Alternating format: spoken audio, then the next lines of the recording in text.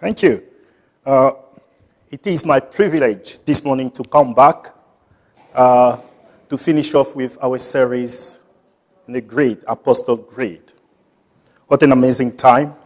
And this morning is the last one is the resurrection of the body and the life everlasting.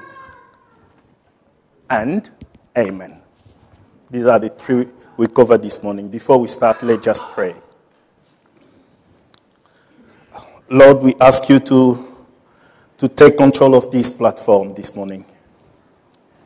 Please speak to us as you always do. Make us understand what you have as a message for us this morning. Help me to deliver in a comprehensible way. In Jesus' name, amen.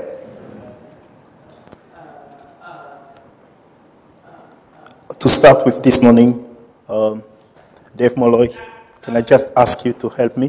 I know I've not warned you, but can you help me to read the Word of God in from 2 Corinthians?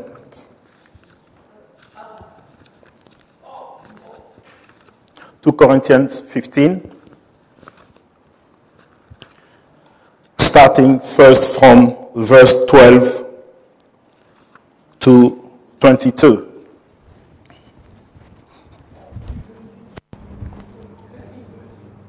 Sorry? 1 Corinthians. 1 Corinthians. Thank you. 1 Corinthians.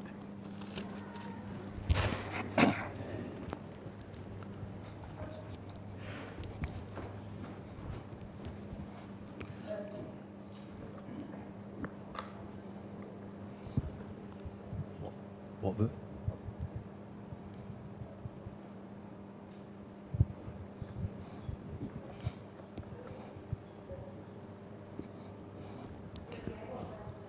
Oh, 12, from 12. Now, since our message is that Christ has been raised from the dead, how can some of you say that the dead will not be raised to life? If that is true, it means that Christ was not raised. And if Christ has not been raised from death, then we have nothing to preach, and you have nothing to believe. More than that, we are shown to be lying about God, because we said that he raised Christ from death. But if it is true that that the dead are not raised to life, then he did not raise Christ. For if the dead are not raised, neither has Christ been raised. And if Christ has not been raised, then your faith is a delusion, and you are still lost in your sins. I would also mean that the believers in Christ who have died are lost. If our hope in Christ is good for this life only and no more, then we deserve more pity than anyone else in all the world. But the truth is that Christ has been raised from death as the guarantee that those who sleep in death will also be raised. For just as death came by means of a man, in the same way the rising from death comes by means of a man. For just as people die because of their union with Adam, in the same way all will be raised to life because of their union with Christ. Thank you. And from there, can you jump to 42, please?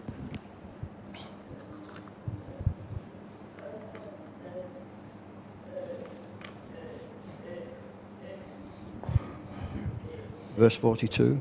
Yeah. This is how it will be when the dead are raised to life. When the body is buried, it is mortal. When raised, it will be immortal. When buried, it is ugly and weak. When raised, it will be beautiful and strong. When buried, it is a physical body. When raised, it will be a spiritual body. There is, of course, a physical body, so there has to be a spiritual body. For the scripture says, the first man, Adam, was created a living being, but the last Adam is the life-giving spirit. It is not the spiritual that comes first, but the physical, and then the spiritual. So shall we go to 50 to 55 now?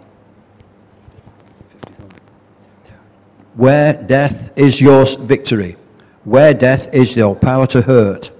Death gets its power to hurt from sin, and sin gets its power from the law. But thanks be to God who gave us victory through our Lord Jesus Christ. Mm-hmm. Amen. I know it is a long verse, long Bible reading, but it makes sense to us very soon. So we've heard a repetition of dead, dead, dead, dead. If you're not dead, if you're dead, if you're raised, if you're not raised. So today we are tackling something that has always been a mystery for human being, dead. But in Christ, we know that we've got the assurance that one day we will raise again. In Christ, we will raise again. And today's line of creed is, to me, the foundation of the Christian hope. It is the foundation of the Christian hope. To start with, I would go first to explore this concept of hope. The engine that drives every single one of us daily life is hope. Here I'm not talking about Christian only. I'm talking about all the living, every single individual. We hope. And that's the only engine that drives our daily life. Hope drives all our activities. For some, school, work, family life, friendship, sometime going to our holiday, and so on. Hope. Everything is about hope. This means what we're hoping for shapes everything we do in life. What we're hoping in or hoping for will shape our relationship, our behavior, how we spend our time, sometimes how we educate our children, the way we spend our money. Christian or no Christian, it doesn't matter. What we hope for shapes me and you. For example, to solve our day-to-day life, we put our hope in money. Money enables us to pay bills, to organize how we go on holiday, to plan our future. We know that money helps to solve our problems. So, we think about it. I know I've got some money saved somewhere there. Then I hope that that money will help me to organize things around me. I was literally thinking about my neighbor, Katie, this morning. What does she hope for every morning when she wakes up and thinking about Trust House?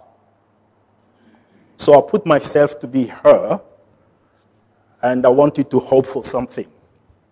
So I hoped, me being Katie, that the next day morning, just like that, Jonathan becomes a millionaire. Then he will just give $1 million toward Trust House. Bang! Everything is solved. Then nothing to worry about anymore. I wish you would have said amen. Oh, yes. So we hope for things to happen.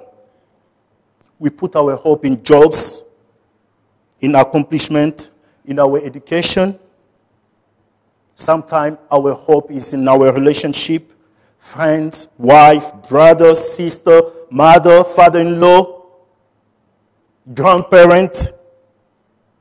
For some of us, we put our hope in our health, good health, our physical look. We we trust in our health, in the way to determine our future. Hope. Having this hope is not a bad thing. It's not bad in general. We need to hope for things. Money is not a bad thing to hope for. We need money to organize ourselves, as I said. And it's not wrong if Katie thinks, for example, that tomorrow she's got $1 million to solve. She's got a passion to help people. And for her to do that, she needs means to do that. And if money could help to solve this problem, it's not bad that she hopes to have money. The problem arises when this hope moves away from being general hope and becomes ultimate hope, the final way of looking at things. The moment these become ultimate hope, the hope becomes misplaced. And misplaced hope is dangerous. It is catastrophic. A good example of this ultimate hope, I'll come back again to money. Many people, ultimate hope is in the ability to make money. Money, money, money. For them, there is no life than having money. And we know it today. We know people cannot look at anything else than having money. They believe money will solve everything for them. And without knowing it, very quickly, we're moving away from hoping to become slave to money. Do I have enough? Do I have enough saved for my future? Do I have enough saved for my pension? Do I have enough for this? Do I have enough for that? The engine that drives your life now becomes money, nothing else. The idea of having enough money will enslave your life. You become restless when you don't have money. You will wake up in the middle of the night worried about money. You will spend days wondering how much I have. Your day-to-day life is defined by one thing.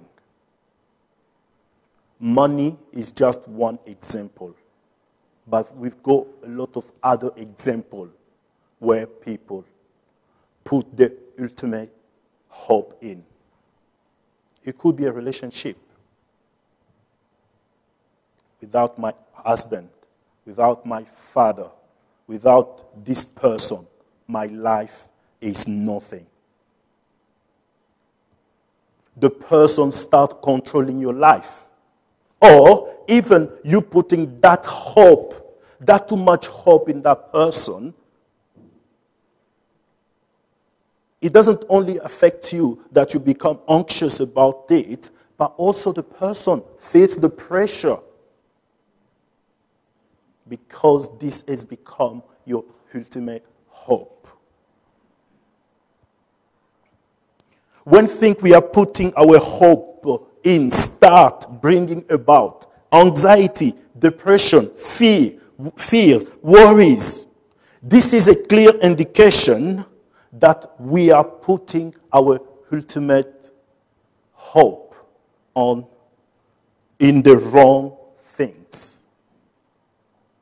To be clear about this, if thinking about money, whatever you have, whatever you're putting your hope in, start making you, bringing to you sleepless night, anxiety, and think, stop there. Just think a little bit. Is this start taking control of your life? And if so, this becomes a problem. It becomes a problem. Why am I talking about hope here? It is because our faith as Christian is based on one thing: hope. Like other people, they hope for a lot of stuff, but us, our faith is based on that hope. The hope is mainly this: the resurrection of the body and the life everlasting. Resurrection of the body. In our reading, in verse 42, the Bible says, so will it be with the resurrection of the dead. The body that is sown is perishable, it is raised imperishable. It is sown dishonored, it is raised in glory. It is sown in weakness, it is raised in power. It is sown a natural body, it is raised in spiritual body. If there is a natural body, there is also a spiritual body. This chapter deals with a bodily resurrection. The bodily resurrection of the saint. This Bible passage makes it clear for us that we will have a physical body on resurrection. We shouldn't misunderstand the spiritual body here. It doesn't mean that we raise like ghosts. No. But it means we will have a physical body that will be like the resurrected body of Jesus Christ. So how that body would it be different to our current body? I would like to introduce this here, two concepts, or one, resuscitation, because we're talking about resurrection already. This will help us to understand. When we are resuscitated, we are back to life with the same body, facing the same challenges, the same pain. We face death again. We know that Jesus did some wonderful miracles. And one of the most common one we know is that Jesus resuscitated Lazarus from death. We know that, isn't it? He came back to life. But when he came back with the same physical body. He was back to life, facing the same challenges that he left for a while. And even more importantly, Lazarus has to face death twice because he still died. It is not rare to come across people at some stage of their life where they say, they don't want to be here anymore because of what they've been through. Some of them, because of the health challenges. Some of them, the body is just almost breaking down. Some of them, things that has happened to them in life. The body is giving away, mentally, physically. My day-to-day in hospital, I meet with people who makes it clear to me, if anything happened to me, please do not resuscitate. I don't want to come back to life. And I know some among us have had this kind of discussion with the doctor. We reach a stage in our life when we feel like, I've had enough. there is no hope anymore. Or, my time is gone now. I cannot really deal anymore with this physical body. But when we're facing that, sometimes we feel like this is new. It's not. It is in the Bible. Please, shall we open our book, our Bible in Ecclesiastes 12, 1 to 8. Ecclesiastes 12, 1 to 8. I'm reading. Remember your Creator in the days of your youth, before the day of trouble come and the years approach, when you will say, I find no pleasure in them. Before the sun and the light and the moon and the stars grow dark, and the clouds return after the rain. When the keepers of the house tremble, and the strong men stoop, when the grinder cease because they are few, and those looking through the windows grow dim. When the door to the street are closed, and the sound of grinding fades. When people raised up at the sound of the bird, but all their song grow faint. When people are afraid of height and of danger in the street. When the almond tree blossoms and the grasshopper drags itself along and desires no longer in steered. Then people go to eternal home and mourners go about streets. Remember him before the silver cord is severed and the golden bowl is broken, before the pitcher is shattered at the spring and the wheel broken at the wheel. And the dust returned to the ground it came from, and the spirit returned to God who gave it. Meaningless, meaningless, says the teacher. Everything is meaningless. Other version says this: vanity of vanities, said the preacher. All is vanity. Another version: futility of futilities, said the preacher. All is futilities. This poetic passage describes clearly how, at some point of our life, this physical body, will feel like. The Bible advises us to really remember our Creator when we're able to do, because one day will come when we're not able to enjoy these things anymore. That's the physical body we have now. When we reach this stage in our life, everything becomes meaningless. Sometimes we just want to go to sleep. We don't want to face reality anymore. Our body seems not to enjoy anything.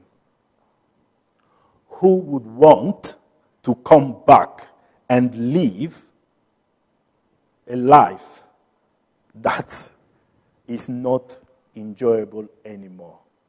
The life of pain, the life of stress, the life of anxiety.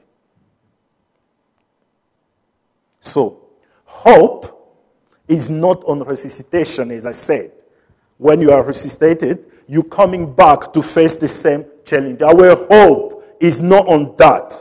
Our hope for us to be resurrected is not on coming back into this body. When we are resuscitated, I insist we're back into the same body. Nothing has changed. We'll be faced with the same struggle. So, this grade is not talking about resuscitation. It's talking about resurrection. Big difference. That means we will be raised by the same power and the same reality that Jesus was raised from death. We've moved away from this natural body. When we are resurrected, we will be different with no more pain or sorrow. The baptismal confession doesn't speak of resurrection of bodies. Let's make it clear. It's not about resurrection of bodies, but the resurrection of the body. Not bodies, but the body. Singular. The suggestion here is that what will raise up on the last day will not be individuals, but the body of Christ. A single person that incorporates the whole humanity with Jesus Christ at his head. Christian hope is not a hope just for me. It is a social hope. It is a hope for humanity that is centered on communion with the person of Jesus. Because now we have a resurrected body of Christ, it means that we are free of any problems known to our human body. No disease, no pain, no depression, no sorrow, no cry. The body will be different. Our new resurrected body is eternal. That is, its destination is an everlasting life. So, when we are resurrected, because our destination is eternal life, the body will not face any of these challenges that we are facing now. No more. It will be completely different. This is what we're hoping for. An eternal life with no issues. Here comes the ultimate hope for all Christians. This is what drives, or should be driving, every Christian daily life. The hope that one day will come when we'll be resurrected like Jesus Christ, and nothing of pain or stress will be part of our life anymore. Many of us have been through a lot. And some of these things have shaped our life. I don't know what you've been through. Maybe that one thing shapes your life now. And you don't even enjoy life anymore because of that. Sometimes not because you want it. Sometimes not because of your own fault. Sometimes we do not even understand why this has happened to us. Let me remind you one thing today again. Our hope is not on these things. Our hope is in Jesus Christ. Why? Because He's promised to you and me that there will be a day when there will be no more pain. While some people today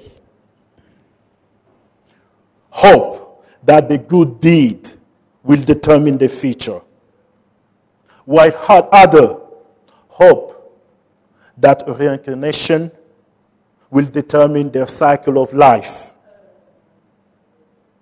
while many others hope there will not be afterlife. Christians together through the body of Christ, we have the assurance to resurrect bodily and to have eternal life. Why? Because for others, the ultimate hope resides on themselves. Whereas for you and me, our hope resides on the one who has done it all. It is done, Jesus said at the cross. Eternal life is about the quality of life, not a quantity of life. Let me repeat that. Eternal life is about the quality of life, not the quantity of life. Often we think of eternal life of the length, no hand. No, it's that quality of life that Jesus has promised to bring to us. It is a quality of life that believers experience already when they attach themselves to Jesus. We need to experience this quality of life from now, which means that when our hope is not put, our ultimate hope is not put into money, if it is put in Jesus Christ, that quality of life, we start experiencing it now. We're not waiting for days to come. We're not waiting for that resurrected body to come. It's now and now. John 3:36. Whoever believes in the Son has eternal life. John 5:24. Anyone who hears my word and believes in me, believe in him who sent me, has eternal life. 1 John 1:2. He is called the eternal life that was with the Father. John 17:3. And this eternal life, they may know. And this is eternal life. They may know you, the only true God, and Jesus Christ, whom you have sent. When we confess eternal life, the focus is not on duration, but it is on our relationship with Jesus. And once we've got that relationship with him, the quality of our life is better now. Why are we putting our hope in things that brings only anxiety, deception, stress? What brings anxiety to your life? Every morning, when you wake up, what are you hoping for?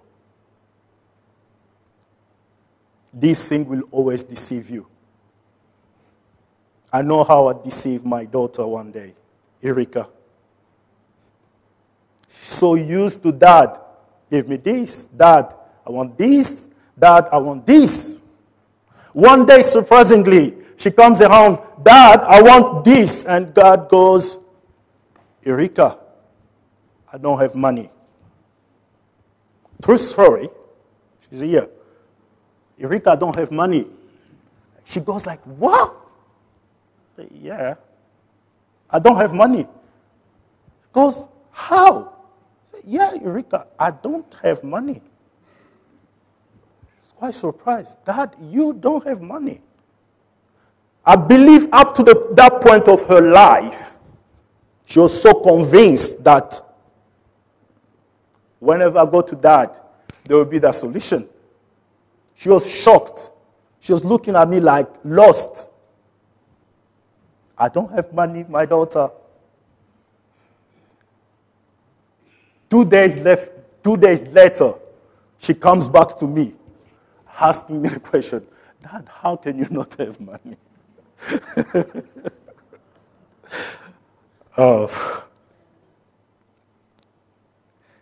John 11, 25 to 26. Jesus said, I am the resurrection and the life. When we found Jesus, we soon realized that death is not death anymore.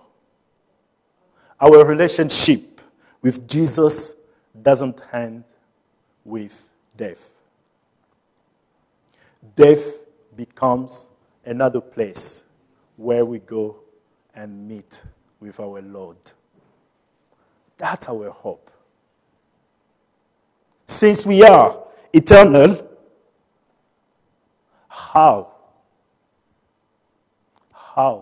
do we care about the eternity of our soul? We've seen Jesus is there. He offers that quality of life. But the big question is often, how do we care about the eternity of our soul? How comfortable are we with things that we know displeased our God? Or to be clear, how comfortable are we with sin? Today's world, people don't care anymore. He's done it all. It means we cannot be slave to sin anymore. Or to put it clear, sin is death. And if Jesus has overcome death, he's overcome sin. And if Jesus is within you and me, and if he's the one that will be resurrected in you and me, there is no place for sin in our life anymore. Why are we still comfortable with sin? How much do we care about this eternal life that is start now? The quality of life. That quality of life is eternal. Can't correspond to death anymore. And sin is death. Jesus has done it all. Not you. Your trust in him will move you away from sin. But you have to look up to him.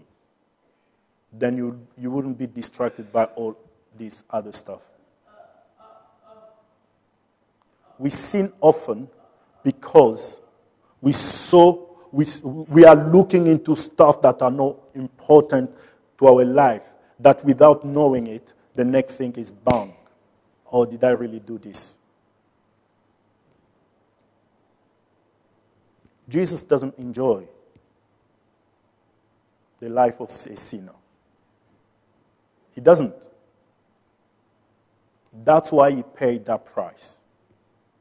So every single one will deserve this.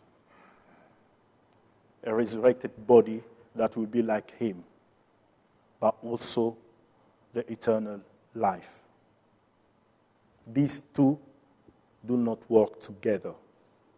How caring are you about this eternal life Jesus has provided to you? Are you still comfortable in your sin? If so, he's there with his arms open. He knows that we cannot do it by ourselves. That's why he died, so we can be able to overcome sins. What is that little thing in your life that you feel you can't overcome? You know for sure that it is not okay with the life you've embraced now. Do you feel like you can't do it? Our proclamation of the great, especially in this part, is to say that we've embraced a type of life that is not compatible with sin anymore. Because it's eternal life. It is eternal because there's been death. There's been an end. And that end came through sin. We can't live in both. We've chosen Christ because we know that He's the true, ultimate hope. How caring are you for your eternal soul? I'm insisting. But I can't stop there. How do you care about the eternal soul of your neighbor or of others? Do you keep this wonderful hope to yourself? Or are you concerned, like Jesus, to bring that hope to your neighbor or somebody else?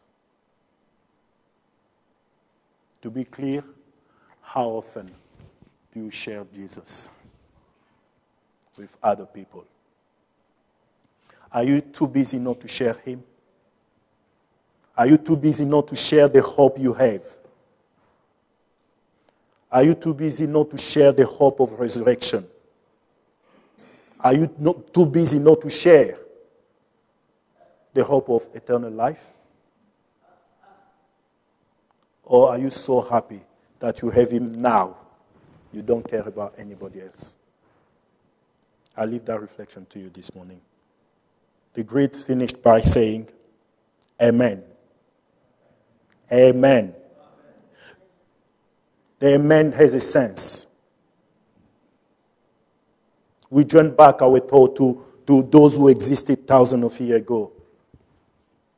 We are saying that we are part of people of God. We are saying that the God of the Bible knows what is best. We declare, I believe God has heard what I've said. Amen is not just a throwaway word. To say amen to the creed is to sign my name to it. I confirm the truth of it and I authorize it.